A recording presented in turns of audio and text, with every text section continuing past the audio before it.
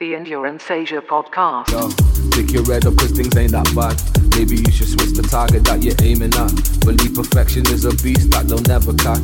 So never waste another day because life moves so fast. And a dream without pursuing, yo, they never last. Another shadow of regret I try to never cast. And always tell a truthful story if they ever ask. Stop the complaining cause things ain't that bad. Hello and welcome to episode 54 of the Endurance Asia podcast. I'm your host Scott Pugh, and this week we do a recap of the Vietnam Mountain Marathon held up in Sapa this weekend, and it's part of the Vietnam Trail Series, also part of the Asia Trailmaster Series as well. And we catch up with Mr. David Lloyd, the race director, off the back of the weekend. It was 7 events ranging from a 10k all the way out to a 100 miler. I got to travel up myself to a beautiful part of the world. Really stunning paddy fields, lots of elevation, lots of beautiful scenery, really welcoming locals, and it was a fun weekend and challenging course with challenging weather over the weekend. So really good chat with David. Him and his team put on a really good event, and it's interesting hearing his perspective, what went on behind the scenes as they had with the weather challenges, had to make some last minute changes to ensure all of the participants were safe, and it's good hearing how they adapted to things as they went. Catch up with Rick after, share a bit of my own story of getting the 100 miler done, and some of the trials and tribulations of that. But it was good to be part of the event, and good to be up and experience it. So with that, here is Mr. David Lloyd. Tell a truthful story if they ever ask. Stop the complaining cause things ain't that bad. Mr. David Lloyd, welcome back onto the Endurance Asia podcast. This is the third time having you on, sir, and we're hot off the back of the VMM Vietnam Mountain Marathon this weekend, which you've been directing. I had the opportunity to run as well, but I think that you probably had the tougher job out of the two of us, mate. With that was a full-on weekend. How are you feeling?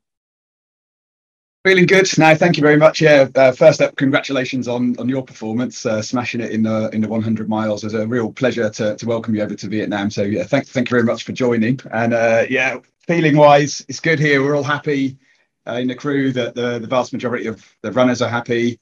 Everyone's safe, which is always a massive relief after the race. And sort of physically, I don't think the real sort of tiredness has hit yet. Normally that come a few days later when we actually can fully wind down, and then you realise how tired you are. But physically doing all right, and mentally, very, very, very happy at the moment. So thanks a lot. Man, seeing you out there, you're a busy chap. I mean, it started from 2 a.m. on the Friday morning. It was the Saturday morning, sorry. And then with the 100 miler race, and then the last 10k race was on the Sunday morning. I think was it like 8 a.m. or something, or what was the? Yeah, so they went off at 8, and it was actually your brain has malfunctioned after 100 miles. You started at 4 a.m. on Friday. Was it 4 a.m. all the way through Friday? I think that's because it was at 4 a.m. I think it's because I got up at 2 a.m. I think, And it was the Friday, not the Saturday. So you ran all the way through. You probably hardly set Thursday night, because most runners didn't. Yeah. All the way through Friday night, and then a lot of runners ran then into Saturday night, and the last ones came in on Sunday actually, because they came in at 1:15 Sunday morning. So wow. For us it's a pretty ultra experience, but. Yeah, because you had seven actual disciplines this year as well, right? And if you just go back to the origins of VMM, so you've been around, you've been running the race. It's the very first under the Vietnam Trail Series that you've been running. So it was the first one, and we obviously we gave you when we did the Endurance Asia Awards a couple of years ago. We you won the top race, and you managed to sort of plow on through the pandemic mostly in that first year 2020. But yeah, give us a little bit of the origin story of the race. So yeah, it began back in 2013, and at that time there really wasn't a scene here at all of trail running or mountain running. So I came across to Vietnam in about 2011, and before that I was doing a lot of fell running, like hill running in the UK. When I came here, I was really surprised that there was nothing going on. Then that race began in 2013, and it was almost all people from overseas coming in. And at that time, I remember going out to a place called Ham Luang, which is where the trail runners now go en masse outside Hanoi. And there were no other trail runners there. And I remember the one guy, his name was Kung, who did know a trail. So it was that small. There would be one or two people from Vietnam, and then it's grown and grown. And now if you go out to that place for the trail running playground outside Hanoi at the weekend, it's rammed. And you've gone from maybe 5 or 10 maximum runners from Vietnam back in 2013 to they were actually 5,000, nearly 5,000 from Vietnam at this race. Wow. So, how many international and how many domestic? It's in the end, it was 5,600 total if you include pacers like your buddies who were helping you on the 100 course. I think about 4,000 of them were Vietnamese, roughly. So That's very incredible. massive change. And do you put it down to? I mean, obviously, the growth of the scene across the region has like burgeoned over those 10 years. So there's that natural sort of growth. But the fact that you've actually been putting on these races, is it kind of? Do you think you've either been riding the wave or building the wave? What does it feel like for the team? I think both. It's both, and there's just such a massive enthusiasm for adventure and for challenge here in Vietnam. And people, you see it not only in the trail running scene, but in the Ironman scene as well. People will just jump straight in at 70.3 and not mess around with building up at all. And it's that just like, let's get it done. Let's do something extreme mentality of Vietnamese people is a big part of it. And yeah, for sure, if we didn't put on the events, of course, it wouldn't happen. But so I think the two things very much go hand in hand, but it's a great place to be. To operate these kind of events, because the enthusiasm, and also like you experienced, it's the atmosphere that people bring to it. It's just so friendly and welcoming and positive, right? When you're on the course and when you're at the finish line, it's just it's a country that's made for this sort of stuff. Absolutely, and just incredible runners. I mean, we'll talk about some of the performances from the Vietnamese, but just some really, really strong runners out there. I was very, very impressed by them. And so this year you had 7 different disciplines, right? And so it's evolved over the year. The longest distance that you had originally, it was a mountain marathon originally, so it was 42k, and then you put in a 70. Was that how it started? It did begin with a 70, and then a few years later the 100k was added, and then this year for the first time the 100-mile was added, which is the longest ever foot race in Vietnam that's been put on, I understand. And then, so how did you go about planning the course for this year?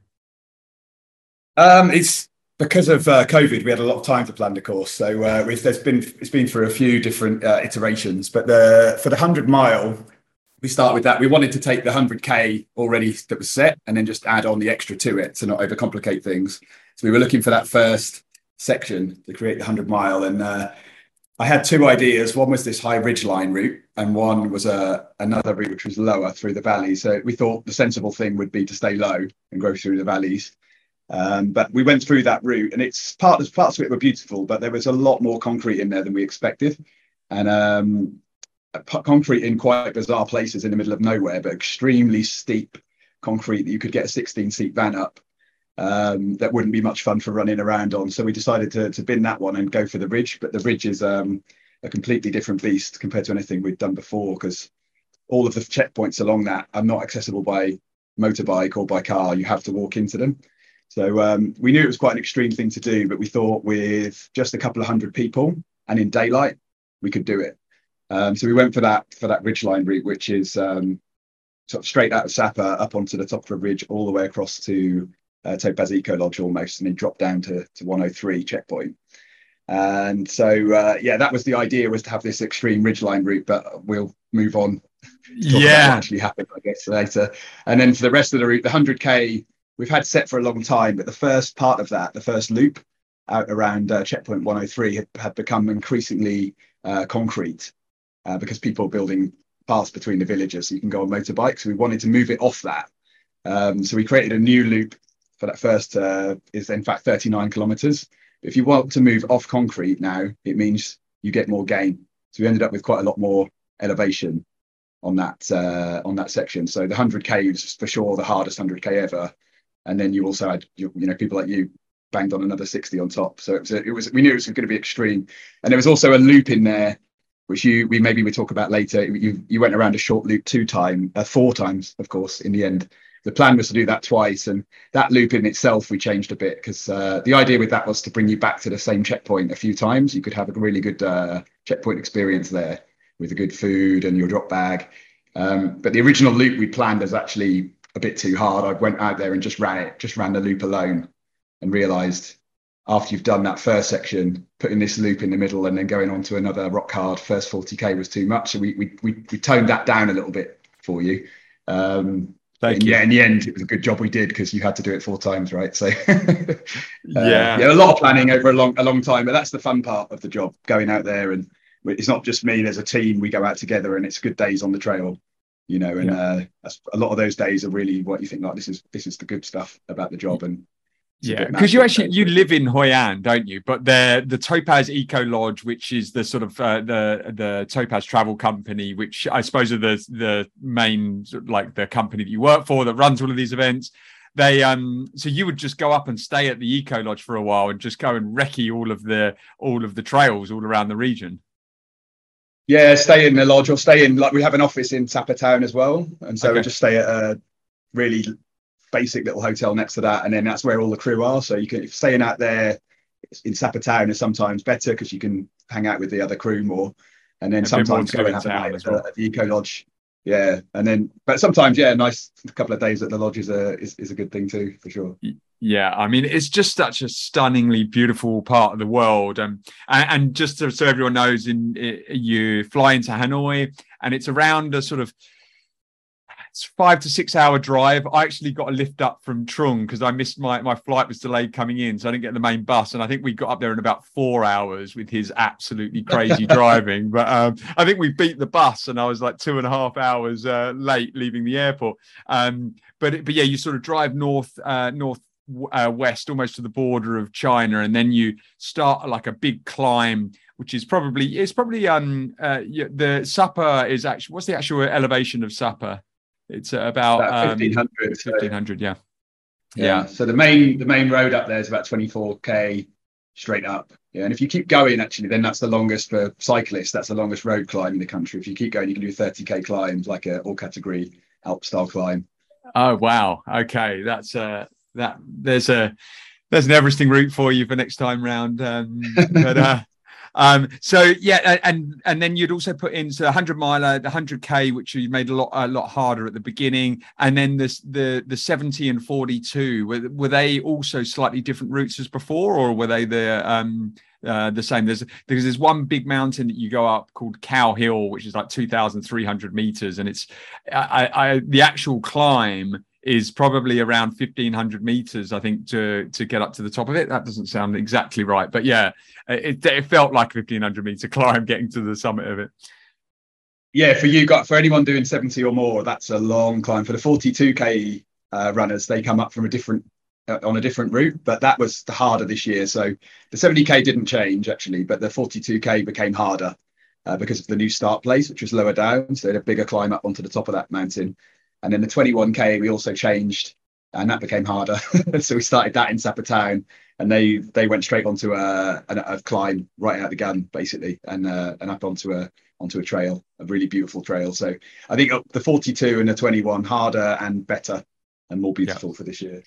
Yeah. So I mean, let's go into the actual day then. So I was driving up, and I was looking at the weather forecast, thinking, there might be a few spots of rain. And then all of a sudden, it was just torrential. And I live in Singapore, and we're quite used to having monsoon-style rain. But it ended up being monsoon-style rain, which lasted for 24 hours solid.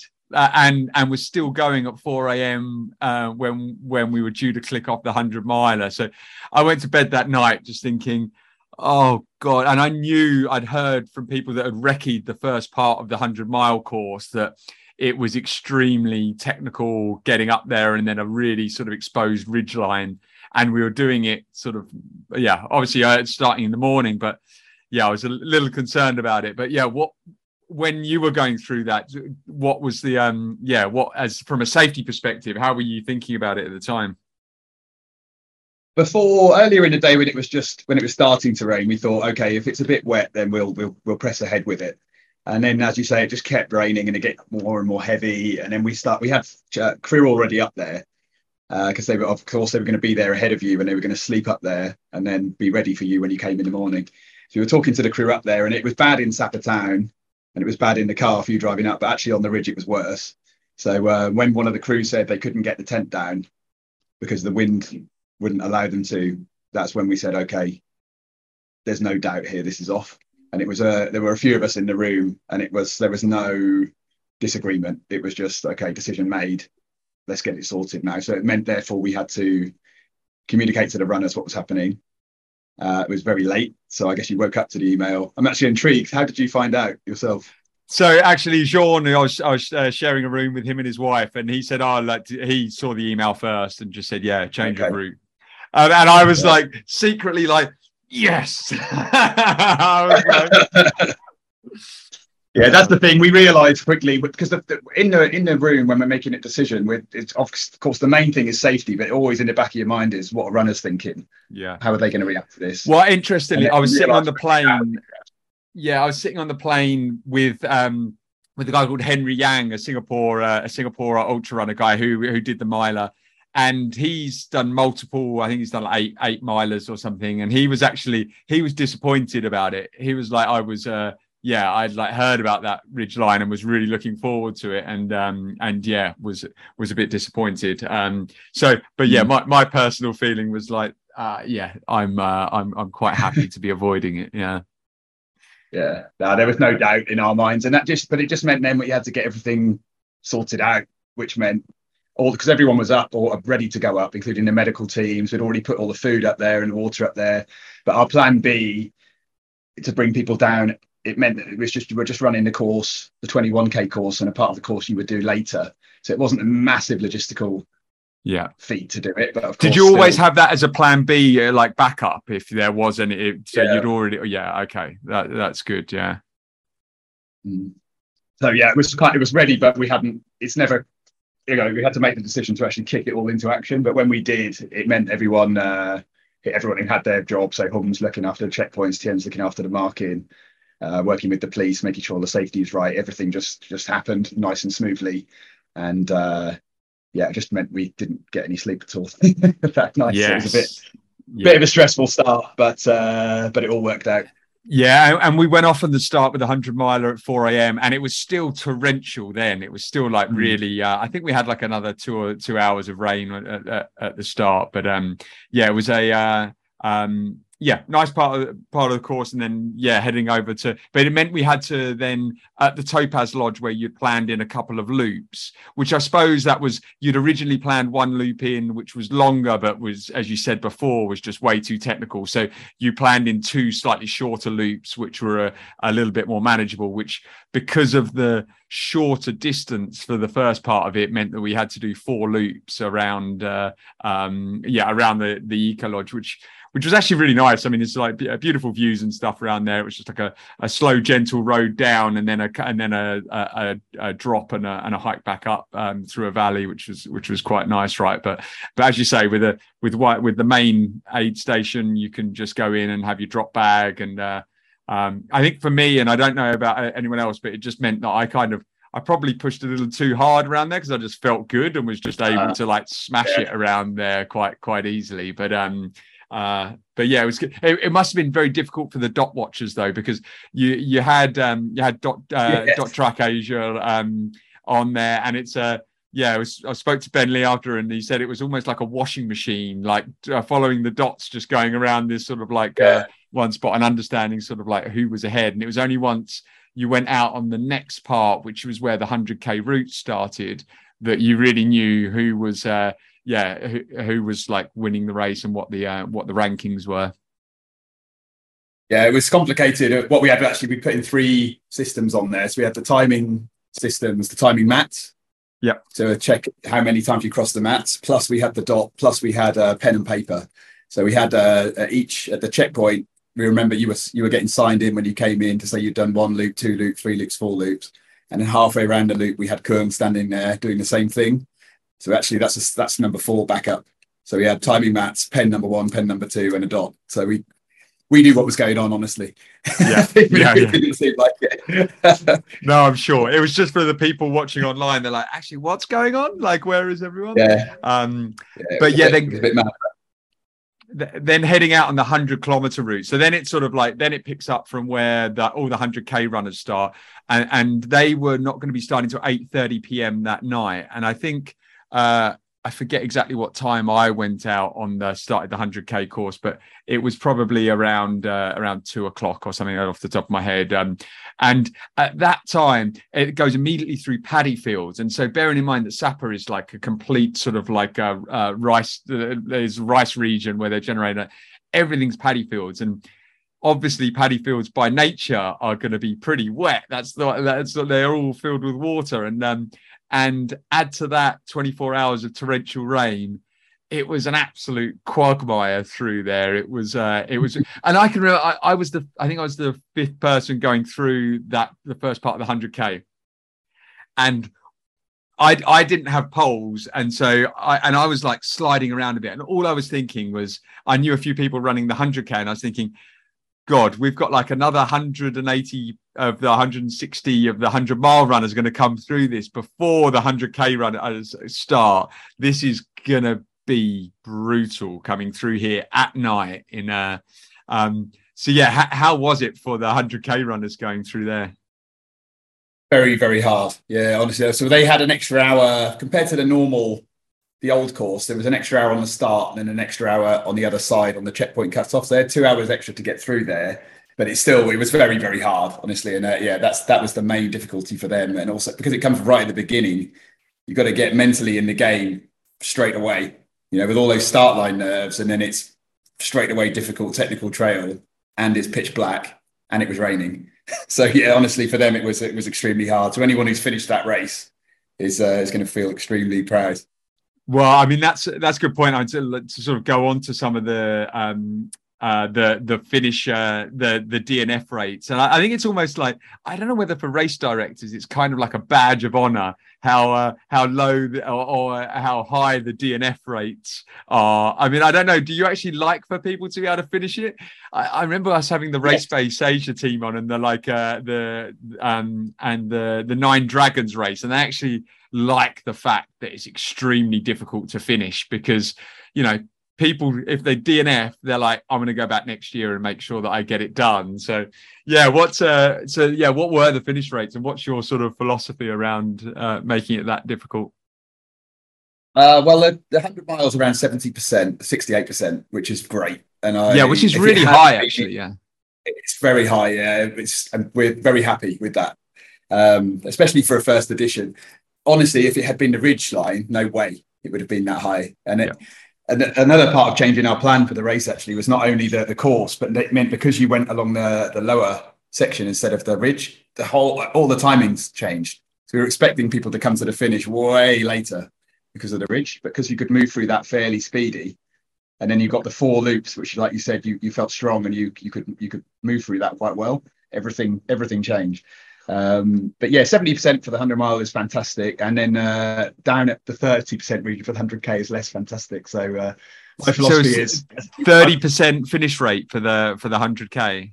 For the 100K. So we're going back. If we go back to the first time we did that in Vietnam, it was around that sort of rate, and then it's come up and come up and come up over the years. I think one reason it's come up is the concrete on the old course made it easier and easier and easier. And then, of course, there's more and more and more experience among the runners. Those two things together meant the DNF rate got a lot lower for the 100K. Yeah. But the complaint rate about the course because of the concrete was creeping up. So, okay, we decided we'll do something about that and put it back to trail. But with that comes a higher DNF rate. So now there's a balance. And we've got to work out, like, what do we do? Do we keep this? And probably over the next few years, the DNF rate will come back to where it was before. or is it just a bit too hard and we move it back to the old course or something in between? So we're talking about this on Tuesday. Yeah, Tuesday.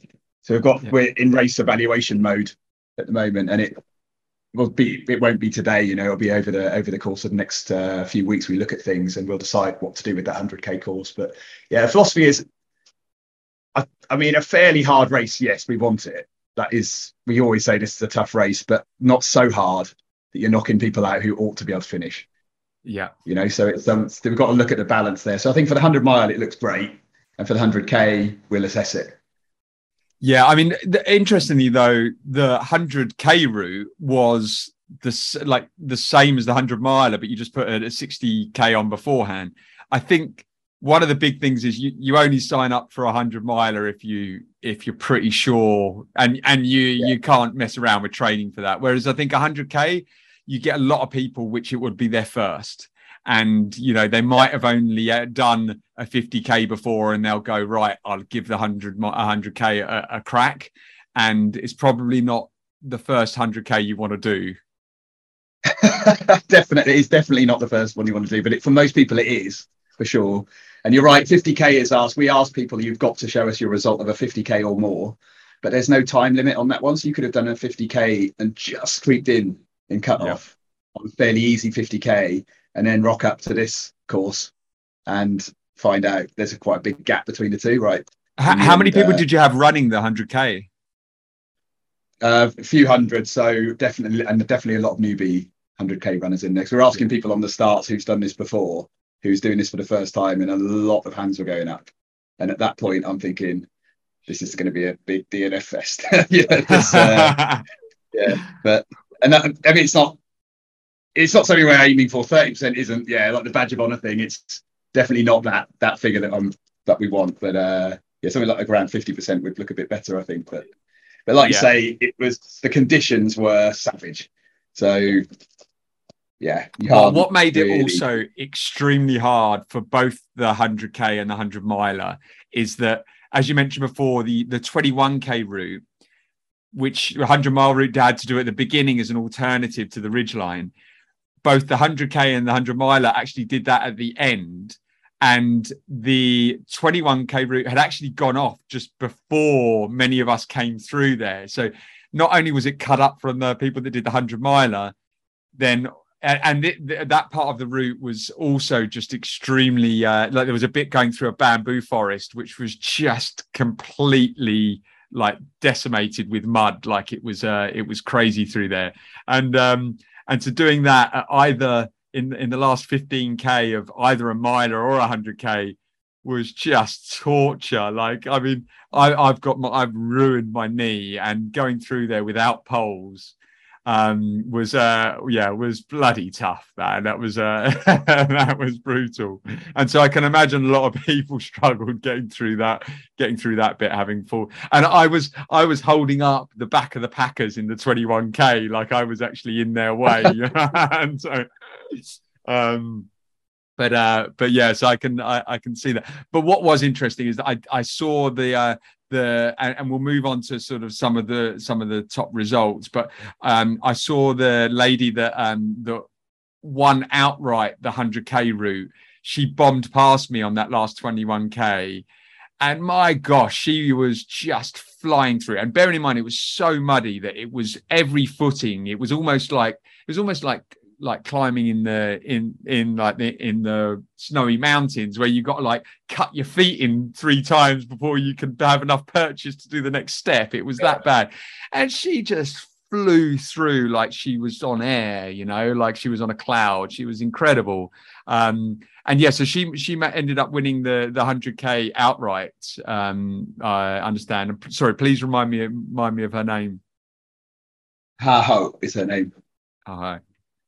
Oh, so she's from there. So one of the really beautiful things about that is that's her town. So that's a hometown Sapper girl, smashing it and also smashing all the men at the same time. So she did an awesome race, and like you say, she just flies across it. She's born to do that, and it is it's really beautiful to watch how she runs across that terrain. And so she came in first place, but I'm not at all surprised. Actually, a few years ago, a couple of years ago at VTM, our Vietnam Trail Marathon. I'd put a bet on her doing that then. I thought she was going to beat all the men, and she was looking like pretty good. And then towards the end, that was a 70k, it started to go a bit wrong because she was new to ultra running. And that was her first 70k, I think, at that race. She still came in third overall. But I wasn't at all surprised to see her beat all the men at this race because, she's gifted, definitely gifted. Yeah, and like we just love to see that, and just to see the women crushing the guys. And actually, it was a French guy that came in second and top male, and he passed me and was just looking extremely strong there as well. Like there was some really good runners, but the one that like impressed me probably more than anything though is Quang, and he's impressed for years, right? He's probably the sort of pinnacle of Vietnamese ultra running. He did the miler. He's got an amazing track record. I mean, he's run UTMB. I think he came third at UTMB Thailand, and he's just been crushing the Vietnam Trail Series for the last few years. But yeah, he put down a really impressive performance this past weekend, didn't he? He did, and he's another one with that style. So one of our guys on course with a gimbal camera is Quang. He's a good runner as well, podium runner. Last time at VMM 2020, he was coming to Vietnam Trail Marathon. He was trying to follow Quang on a downhill. Quang's run 40 kilometers of the race thus far. And I mean, he's racing, and then Quang Witten, who's got the gimbal, is fresh, waiting at a checkpoint just to follow him down the hill. And he's running after him, and you can see Quang's just running away from the gimbal. And Quang's trying hard to stay on his tail, but he's just got this style over the rock and he's floating across the, like he's got suspension, you know. So again, it's just in him, this gift, and he's a lovely bloke as well. So it's a good package with Quang. Yeah. Yeah, I mean, the two of them, I've been saying for a while, but like I've been tapping up Ryan Blair from the North Face Adventure Team about Quang. Like, I think he said he's gonna. I was chatting to him at the end, and he's running UTMB again next year, and so we'll see how he performs on the global stage. But just an incredible runner. But I think it was impressive to see that. Outside of the French guy, sorry, I forget his name, who came second in the 100k. Yes, yeah. All of the podiums for the miler and the 100k route were all Vietnamese as well, and there's just some really, really strong runners in the scene there now, right? Exactly. Yeah, it's grown fast. Not only the number, but the quality as well has just gone up so quickly. And on the men's side, it happened a while ago. And on the women's side, it was a bit slower. But now when you've got the people like Ho, who've kind of raised that level, it'll be really interesting to see what happens on the women's side as well in the coming years. So I think you're going to see a lot of very fast. At the moment, we've got the strong long distance runners, but I think the speed's going to go up as well on the women's side. And then you're going to have Southeast Asia probably domination. I can predict it on both sides. Yeah, I mean, it's so good to see, because I mean, we've got some good representation from Thailand, from Philippines, from some good runners from Indonesia as well. So it'll be great to see the Vietnamese up there as well. But yeah, I'd just like to give a shout out to all the organisation of the aid stations. I mean, obviously, do you use the same team for every race for Vietnam Trail Marathon and the Vietnam Juggle Marathon as well? Is it the same team that go to each event? It is, yeah. So and the head of that team is Hung. He's the head of the checkpoints team, and so he's the one who coordinates all of the staff on the checkpoints together. And yeah, I really appreciate that shout out for them, because they work so hard, and they're the ones who are face to face with the runners, you know. And the majority of runners are happy, but not all of them. So anybody who's having a bad time and wants to unload, the checkpoint staff are the ones that take that unloading. So they do. It's not only that sort of physical hard work they do. There's some kind of an emotional counselling sort of part of it as well, and they're just fantastic at all of it. And like you say, yeah, I think they did a great job too. But it's hard to see. Yeah, sounds better when you say it than I say it, obviously. So on the inside, so massively appreciate it. Thank you. I mean, from my perspective, just going through a lot of the checkpoints, and I was in a pretty bad way for the last 50k. And I had to go through a couple of checkpoints and just basically collapse and get them to try and massage my knee and try and get me out for the next bit, and just have a little bit of kip. And but they were just like immediate. They were just so helpful and so caring, and just like, what can I do for you? What can I do? Can I fill your water bottles? And they just knew, like, and especially for the front races, like they just know, okay, bang, there's more water bottles. Like, what do you want? Hammer, and like, and also you'd ask them about what was coming up next in the course, and they'll go, okay, you've got around 5k of like uphill, like gravel track or road, and then you've got, and like they'd know the course straight away. So it's like and that's what you expect. You want when you're coming into a checkpoint, you want just real efficiency. If you're going through fast, if you're in pain, you want a bit of caring and someone to look after you. And like to the point where I lay down and they like put a blanket over me and stuff, and I'm just like, okay, that's pretty cool. And then just to be able to give really good instruction and be able to sort of help on what's coming next and what to look out for and what to be prepared for. So hats off to the team there. At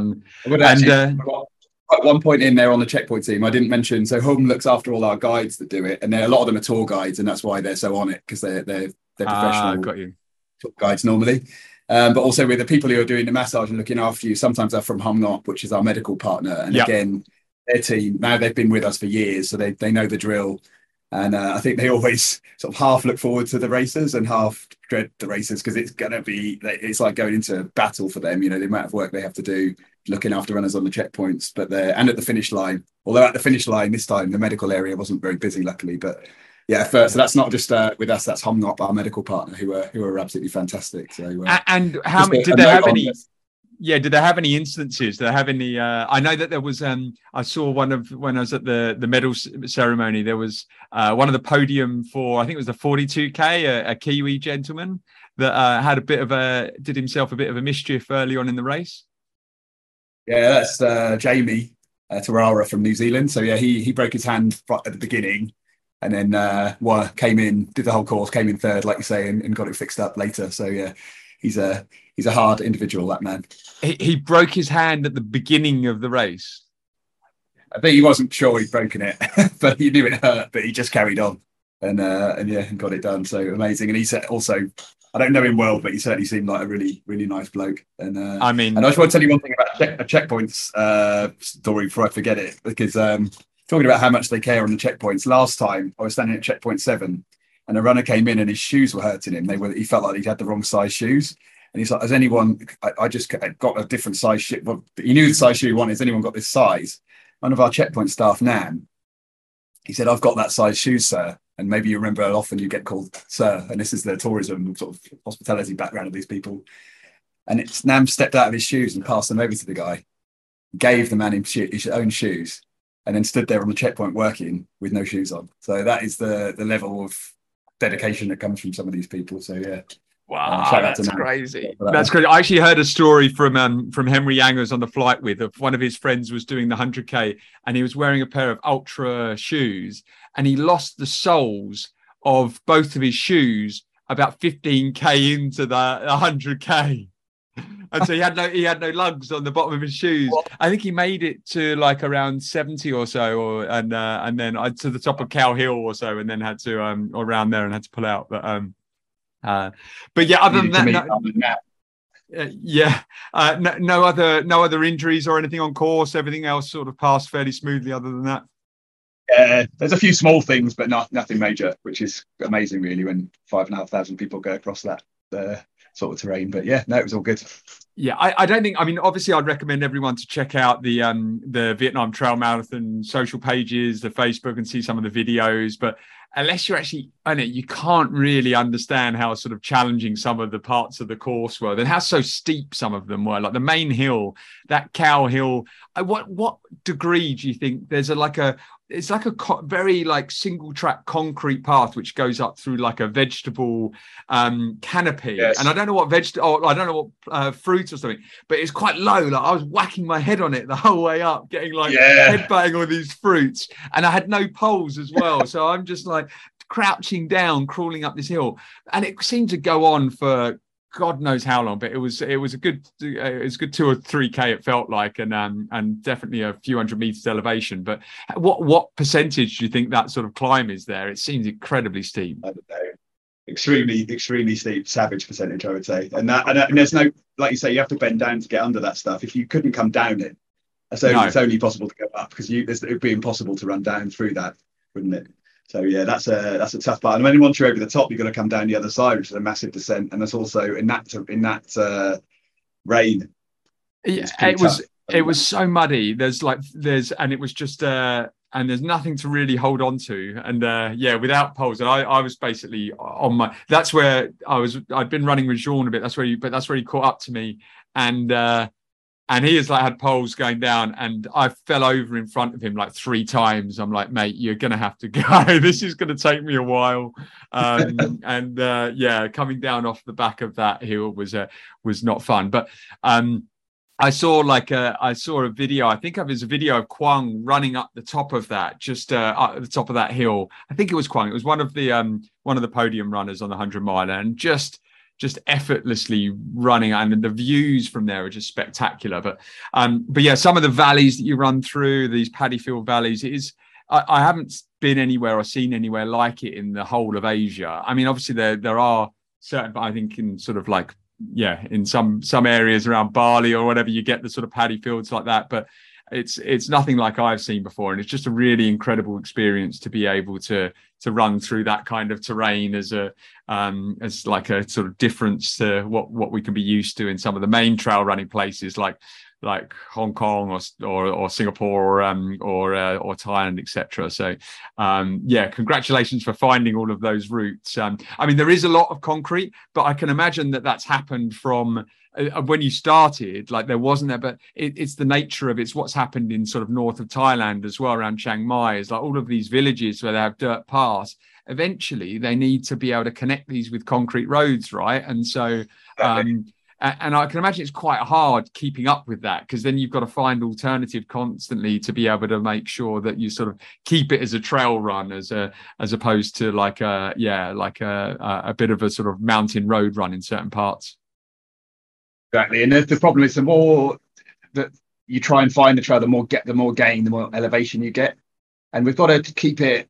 It's still a lot of people are doing this for the first time, and we do want them to finish generally. So if for example, a 70k, if we move it all off and get rid of all the concrete and put it all on trail, it would be rock hard now because of the kind of gain that we'd have to be putting in for it. So it's always a sort of trade-off. But actually, in these conditions this weekend, it's good that we had concrete some sections, because if it was a completely trail, that DNF rate would look less attractive to future participants. I think, yeah.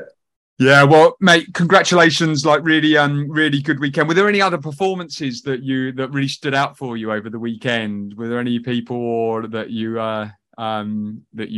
saw out on the course, whether it be back of the packers or anything that you that really sort of captured your imagination? I've got to say, actually, everybody who did the 10 or the 15k on Sunday, because a lot of them people came in and they just looked like, what was that? I said at the start line, this is the hardest 10k of your life, and I think people are like, whatever, he's just bigging it up. And then they came back and they were like, okay, yeah, that was true. Because these people, it is the first time for many of them, and that 10k comes out of Sapa, drops down to the valley, goes along for not very far, and then whacks straight back up again, and it's up trail, and that's slippy trail. It's hard. So anybody that did that and probably wasn't really mentally or maybe physically prepared for it and got it done is I really admire a lot of those people. A lot of them are young, and even families out there with some of their kids, and those are all amazing. And also the first woman in the 100 mile, actually, Fern, she did an awesome race, and that's her first podium. Wow, okay. So she obviously she needs to go longer to get onto that podium spot. And she was also a really amazing performance, and a good person to see get up there after a lot of other races. So yeah, a lot of amazing performances, and of course Jamie bust his hand stands out as well, because good on him. Yeah, I saw at the hotel. I saw a 14-year-old boy who'd run the 10k actually, and he was like, "Yeah, I want to." He wanted to do the 21. He's like, "I'm not old enough yet, though. I need to be 17." But he looks strong. I think you can. It's good to see the young kids coming through as well. A lot of those, the faster ones, will be from Laokai, which is the province that Sapa's in, and they're running in road shoes. A lot of them as well, because they just haven't got the kit. So then often we'll pick them up, and perhaps like Decathlon, one of our sponsors, or Solomon might get involved with that club and send some shoes across, hopefully. And another runner as well is V from Blue Dragon. So he's the CEO of Blue Dragon Children's Foundation. He's one of the charities we work with, and he did his first 70k out there, and he got it done in around I think it was about 18 hours. So he's gone from not running at all a couple of years ago to getting involved with the races, and then he set up a children's running club at the Blue Dragon Children's Foundation. These are kids that are ex-street kids, and some are survivors of human trafficking, and he's now doing this run club with them. And so he's not only running for himself, but he's also inspiring these kids. So that's a fantastic that he was able to finish that first rock hard 70k as well. Yeah, it's amazing. What's the charity's name again?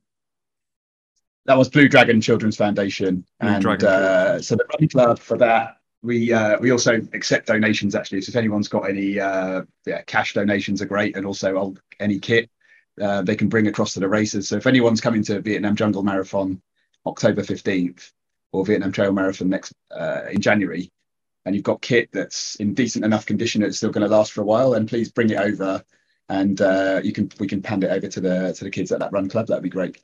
Yeah, that's amazing. And there's another charity that you support as well as part of the part of the race as well. Which one you've been working with for quite a while? Another children's charity. There's Newborns Vietnam, and they work with neonatal units here to do training and provide some equipment, and then also Operation Smile, who do facial surgery for kids with cleft palate. And then we also do our own projects. So Kien, who's a big part of the Vietnam Trail Series team, he also somehow fits in project managing building schools as well. So there's boarding houses and actual classrooms around the Sapper area that you will have run past, actually, very close to some of them, that are built using money from the racers. So it's from the runners, really. We give some of the money from every entry over 21k over to this charity project. So it's the runners that are funding it. So thank you. Yeah, very cool. Well, mate, honestly, congratulations to you. I mean, to have a full weekend for seven different start lines that you launched at the weekend. It was almost like you were everywhere across the whole valley. Like, I don't know actually how you made it from one place to the next. And I think I saw you at one point, and you were like, I was running along the road, and you stopped. Scott, how you doing? I'm like, yeah, I'm okay. I'm okay. I was like, do you know what position I am? He's like, you're like, let me check for you. You're like, wait a sec, I've got another start line to be at. I've got to go. But, yeah, you're doing well. Yeah. See you later. But yeah, man, it must have been a pretty stressful weekend. But like, honestly, I think it was very impressive, very well run event. You guys run a really tight ship. And what have you got coming up next? Because I think you've got like a couple of weeks break, and then you're straight back into it, right?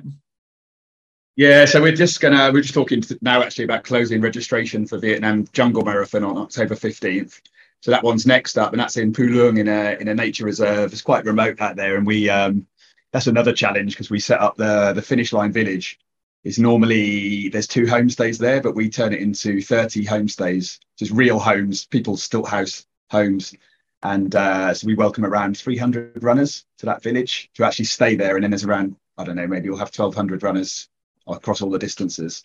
So that's setting up a race plus setting up this little village, and then we put a kitchen in the field behind it. So some of the kitchen team from Eco Lodge come down, and they put a sort of crack team of chefs together from the village.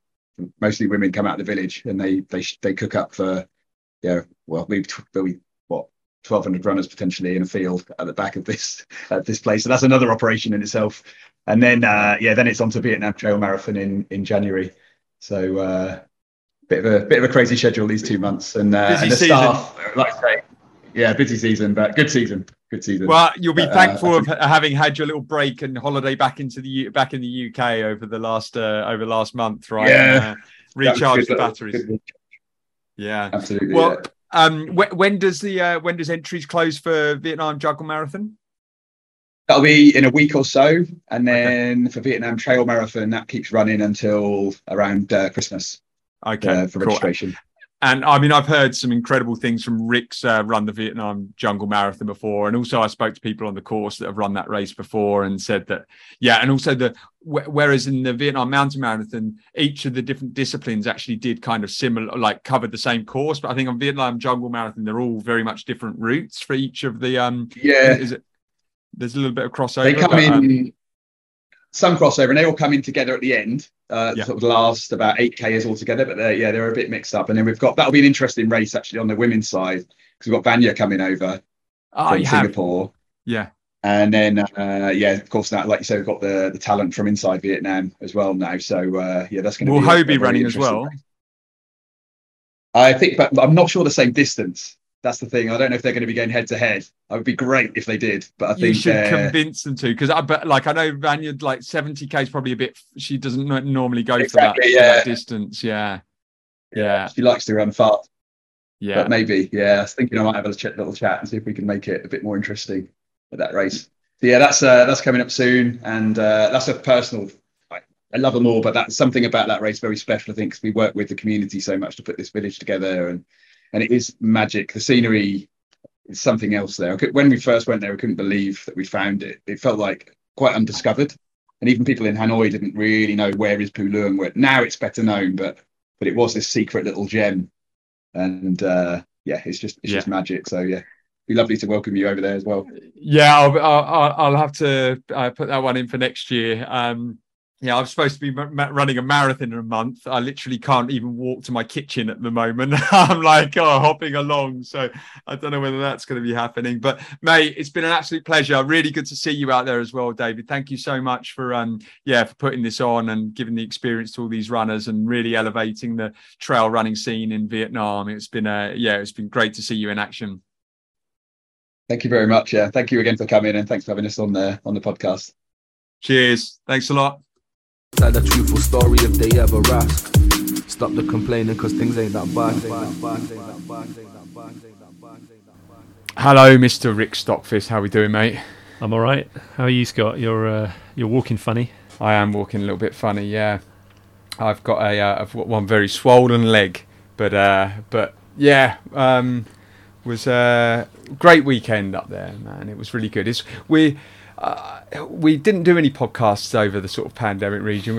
We didn't really have, too much to cover. There wasn't much going on. But one thing we did is things that were going on, we were like watching with a longing and just going, I wish I was up there. And one of them was all the races in Vietnam when they managed to sort of avoid any real in the first year and managed to have races going on. And we did say that it would be one of the first places we headed up to when travel opened up. So I was chuffed to get the opportunity to go up there. Yeah, it sounds like quite a weekend. Just listening back to David there, and just what an amazing thing to have pulled off.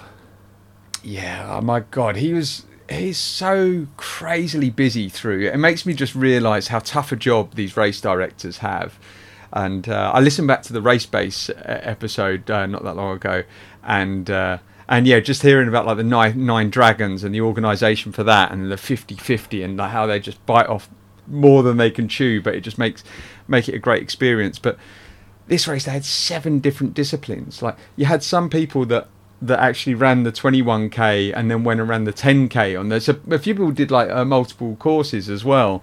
But what does make that really great is just the accessibility. So there are a lot of people that say, I was on the plane with Henry Yang and he was running the 100 and his wife ran her first ultra and she did the 42K. And so if you're going as a couple, like you have some options for people to do different lengths of courses. Yeah, and just as you say, accessibility and it's clearly a big part of what's grown the trail scene in Vietnam. And as you said, you've got kids there racing some of the shorter distances now, and local talent really stepping up to the plate. Yeah, for the 14-year-old I saw, he was like bouncing around. He was well into it. But the one challenge with that though is that the courses were really chopped up. Like it was, and I talked a bit about David with it at the end. But the last 21K for the 100 kilometre and miler group, and for the 21K group, it was, after all that rain, it was pretty tough to get through. But look, no one signs up because it's going to be easy, do they? If they do, go and do a road marathon. That's not what it's about. So, and your own experience. So you think you hurt yourself because just the long running downhill is pretty impossible to train for here in Singapore. Yeah, I think that was largely. I started feeling the back of my knee. Well, what it turns out it might be, I think I've Moira, the physio, thinks I've ruptured a cyst that was kind of in the back of my knee and might have been there for a while, and what it's just created is my whole leg to swell up. So I originally thought it was my calf, but it was just really this had caused swelling all the way down my leg, and and I felt it, but was able to run through it. It wasn't until like the last 50k that it became more challenging to bend my leg, and then without poles and there's some crazy elevation in there, some crazy hills. I was pretty chuffed to get it done in the end, to be honest. I was very close not to get it done at the last checkpoint. There's 5k downhill, and I was about to call David and say, mate, I can't get down here. This isn't happening. And luckily I was actually going to call Jean first, actually, and say, mate, I'm in a bad way. And I know I'd have called him and he'd have just gone, hey, get the fuck down here, because he had an amazing race, but in the past he's DNF'd UTMB with 7k to go. And whilst he doesn't really have any major, I think he has regrets, but not to the point where he wants to go back and do it again. But he would have definitely said to me, nah, just get yourself down. And what got you over the hump then? How did you? Do you know what I got? There was a couple of little kids. I bought some, because I hadn't had trekking poles the whole time, but I bought a couple of bamboo sticks off these kids and just basically dragged my leg home for and it was a steep downhill road basically all the way to the finish line. So it just took me a long time, and it took me way longer than like anyone else on the course basically. But it sounds like, you were a bit unlucky and couldn't really have foreseen that happening. But would you have changed anything about the training or any learnings? Yeah, there's a few things that I've been chatting to Moira, the physio, about. Is just some different type of strength training that I could do. I think also just I was trying to replicate running down the Bukatima road bit quite a lot. So I was varying my loops, so I got to run both up and down the main strip, but actually, like I'd published the article from the interview with Andy Dubois that talked about training for UTMB and a lot of these races in Singapore, and actually he's like, you just need to go up and down that same route. And so it might be boring, but you if you're training for something and you're taking the time off work and spending the money on the travel and the race, then you're best just to get in the best possible shape. And so. But training's not about enjoying it, it's just about getting the right work done.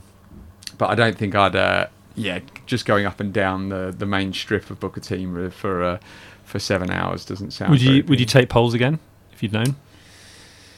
I attempted to buy them actually the night before, but couldn't get my size. But I blame Andre. Like I'm still potentially looking at 4 trails next year, so I've been trying to train without poles at all.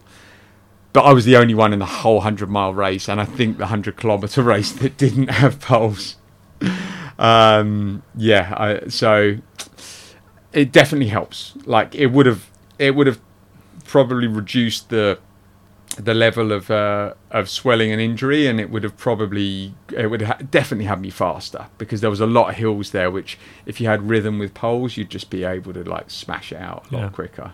They definitely are a huge advantage, and I don't entirely understand why Andre's so anti sissy sticks as he calls them, but it is what it is, right? If you're training for a race without poles, then you probably shouldn't race with them. It must have been amazing though, just seeing all the people there and to be back on the start line with so many people. Yeah, to be fair, the start line for the 100 mile, there was only 160, 170 people, and it was pissing down. It was torrential.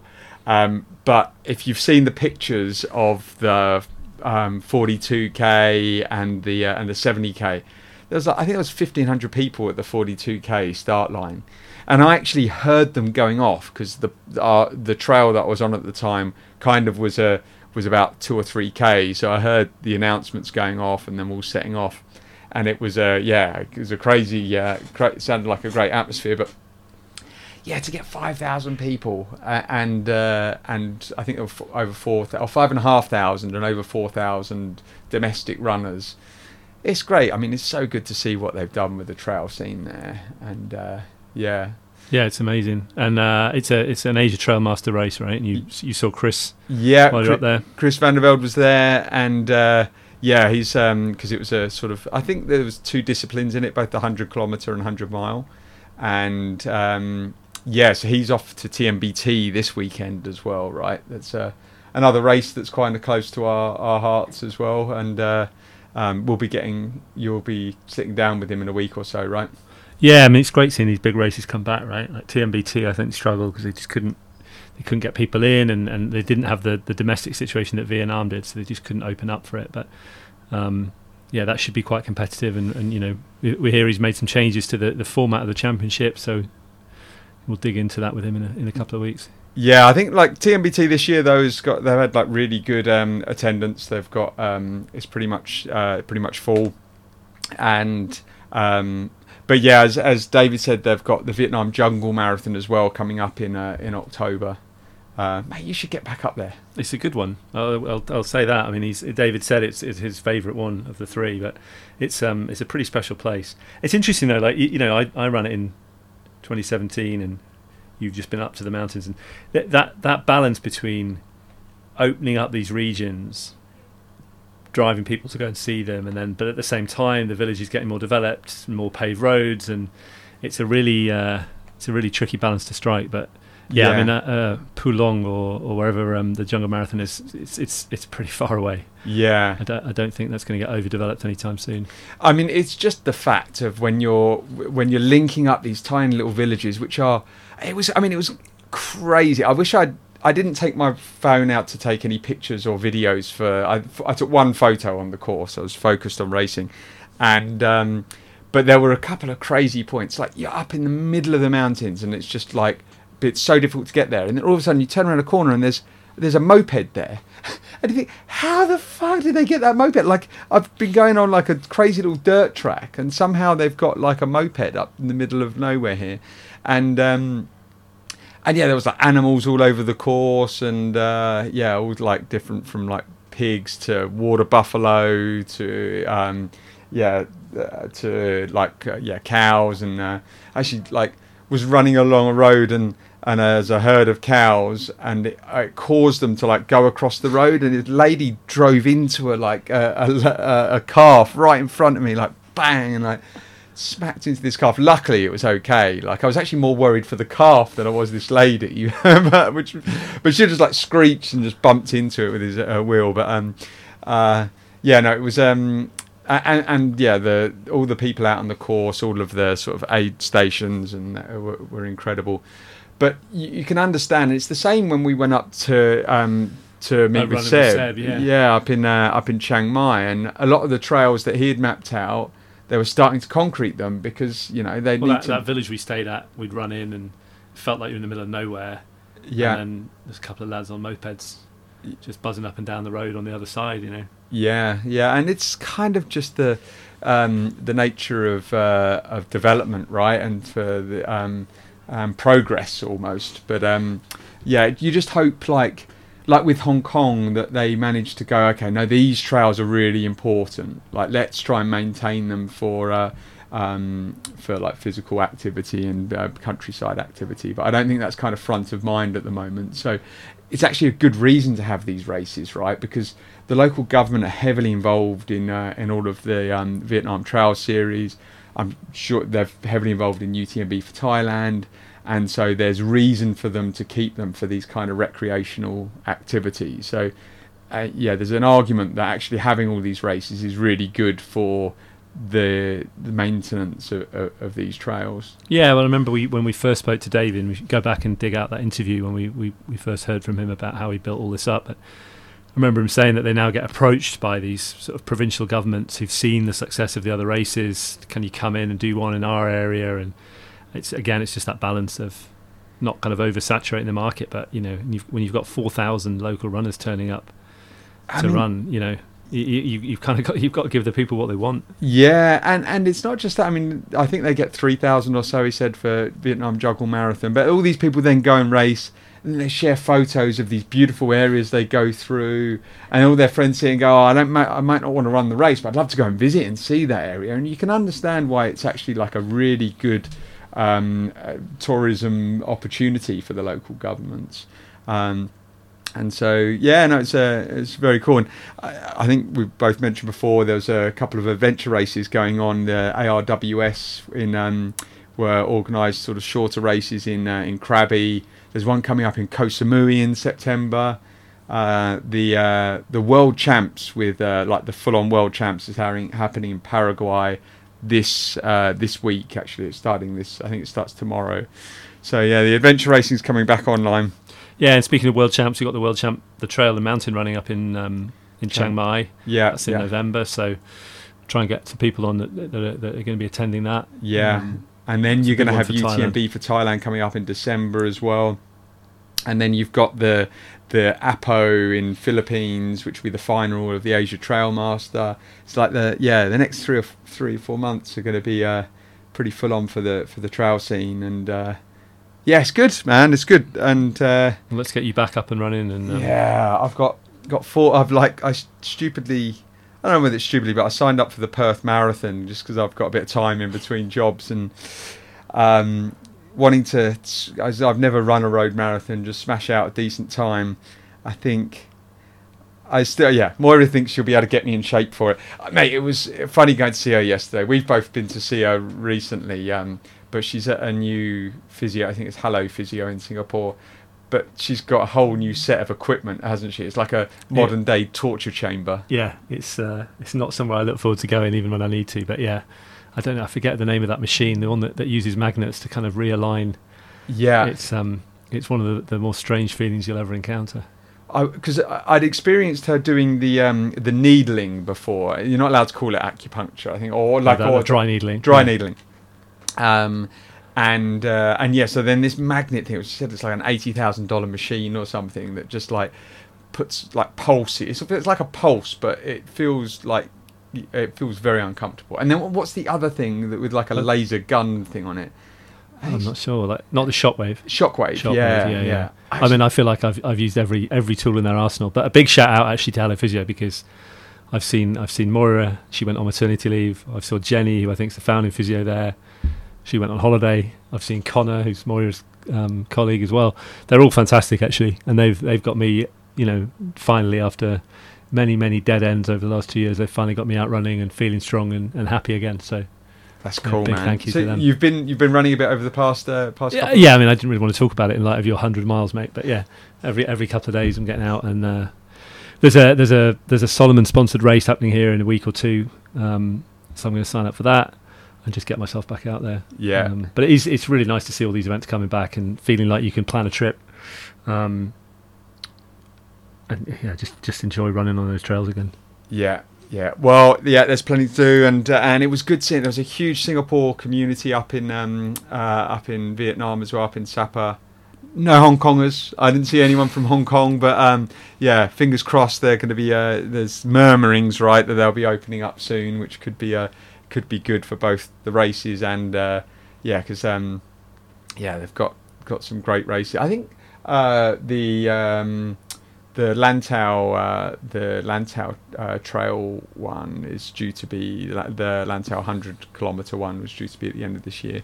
I bumped into a guy who was training for it around Bukatima, but I think that's in November or so. But keep your eyes on it.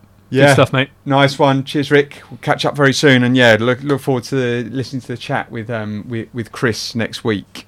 Yeah, for sure. Talk soon, Scott. Cheers. Tell a truthful story if they ever ask. Stop the complaining, cause things ain't that bad.